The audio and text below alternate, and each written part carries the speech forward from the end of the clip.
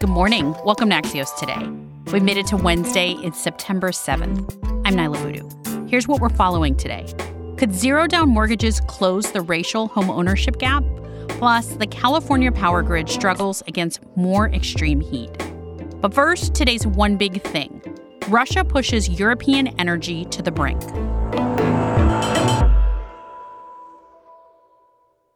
Russia has stopped all gas flow to Europe. The Nord Stream pipeline has been a key source of natural gas for decades, providing heat and electricity across the region. And the result of Russia's actions are already being felt keenly in Europe even before the cold weather sets in. The euro has plunged to a 20-year low against the dollar. The UK's new prime minister's biggest first task is to help British households with their energy bills. And France is calling for voluntary cuts of 10% in energy usage, or warning it may need to start rationing. Axios' markets correspondent Matt Phillips is here to explain what exactly is going on. Hey, Matt. Hey, Nell. How are you doing? Matt, I guess the big question is, can Europe survive this winter without Russian gas? They're going to have to find out through some combination of cutting demand, capping prices, bailing out their various utilities. Germany is the most dependent because it gets most of its gas from Russia. You know, Germany is Europe's biggest economy. It has an industrial sector where large parts have been engineered basically along the premise of Russian gas being cheap and abundant for the foreseeable future. So this is a huge shock to the way its economy has been structured over the last few decades. What about other countries?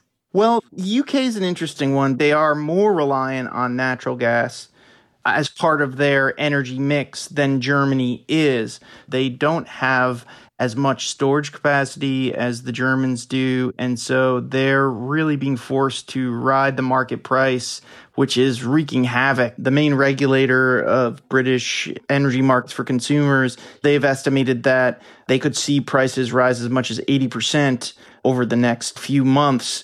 You know, they're already up a good 40, 50% from where they were in 2021. So especially for people at the lower part of the income bracket, this is enormously painful and a giant political liability for anyone who's trying to remain in power. And what does all of this mean for the European economy? It's not good. Tuesday, we had a major French aluminum company announce that they were going to cut production by over 20% by the end of the year. That has implications for employment and for overall economic activity. It's not good when we've seen Europe-focused economists marking down their expectations for growth pretty sharply in both the UK and the Eurozone. Is there any sense of when Russia might restart this pipeline? Well, they say once the sanctions come off, they'll restart it. The strategy that most analysts think Mr. Putin and the Russians are pursuing is that by inflicting maximum amount of pain on European economies this winter, they will be able to break European solidarity and support for Ukraine, and hopefully that doesn't happen. Axios Markets correspondent Matt Phillips. Thanks, Matt. Thank you. One more European energy update. Remember the Zaporizhzhia nuclear power plant? Well, the world got its first independent look at the condition of Europe's largest nuclear power station, with a report from the International Atomic Energy Agency yesterday. Zaporizhzhia was seized by Russian forces at the beginning of the war, but Ukrainian engineers are still operating the facility. International inspectors found damage to a building that stores radioactive waste and nuclear fuel, and said the shelling should be stopped immediately. Both Russia and Ukraine have blamed each other for the shelling. At an emergency meeting of the UN yesterday, top Security Council officials called for a demilitarization of the area in and around the plant and said military from both sides need to leave the facility. In a moment, the pros and cons of the zero-down mortgage.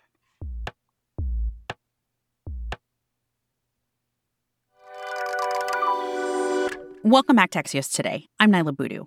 44% of Black Americans own their homes, compared to 72% of white Americans. That's according to the National Association of Realtors, and that's nearly a 30% gap, and it's widening. For Hispanic buyers, the gap is nearly 20%. Now, a new pilot program by Bank of America is offering first-time buyers in Black and Brown communities zero-down mortgages. Housing Wire lead analyst Logan Mohtashami is here to explain. Logan, thanks for being with us. Thank you so much for having me on.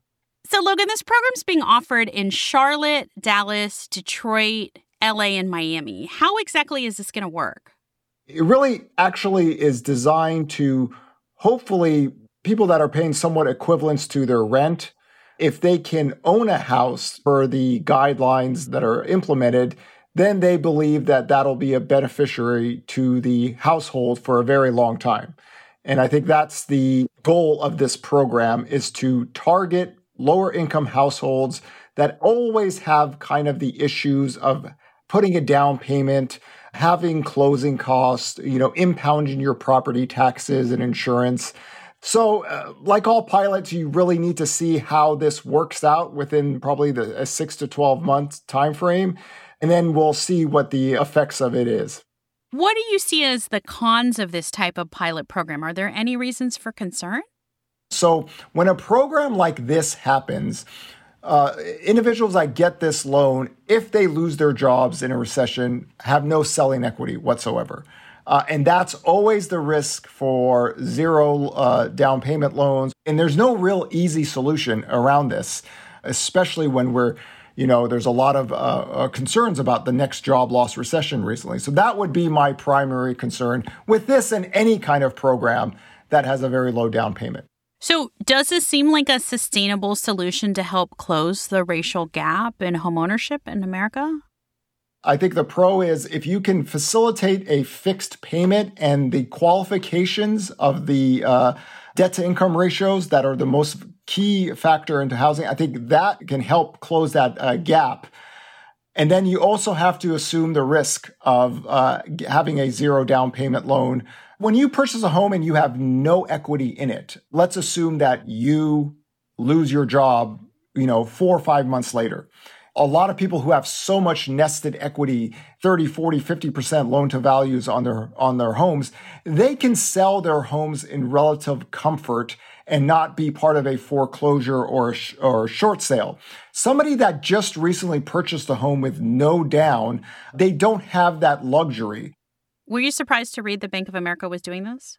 No, because I think we have traditional loans in the last 12 years that are somewhat catered to this. We have down payment assistance programs. The government has always believed that home ownership is what they call is the forced savings. You buy a home, you have a fixed payment, you stay there for a long time, and then over time, you naturally will build wealth in that regards, even if home values don't go up. So this is one avenue that the government and banks feel like they can accomplish that. Housing Wire's Logan Mohtashami. Thanks, Logan. My pleasure to be here. Thank you. California declared a power grid emergency on Monday amid a historic heat wave that's continuing to test the state's energy supply. Multiple Bay Area cities broke records with temperatures in the triple digits on Monday. Yesterday, Sacramento, the state capital, hit a scorching 114 degrees. Axios local reporter Megan Rose Dickey lives in San Francisco. It's about 90 degrees right now, and my power went out about 30 seconds ago. So it looks like I'm not supposed to be in an area where there are blackouts, but, the power is out. Hopefully not too many other people are affected right now, and hoping that we can get back on the grid soon. Megan's power did come back on, but these problems are expected to persist throughout the week. And that's in part because this heat wave is also hitting nearby states that could otherwise export power to California. That's it for us today. You can always reach our team by emailing podcasts@axios.com. You can message me on Twitter, or you can text me at 202-918-4893. I'm Niala Boodoo. Thanks for listening. Stay safe, and we'll see you back here tomorrow morning.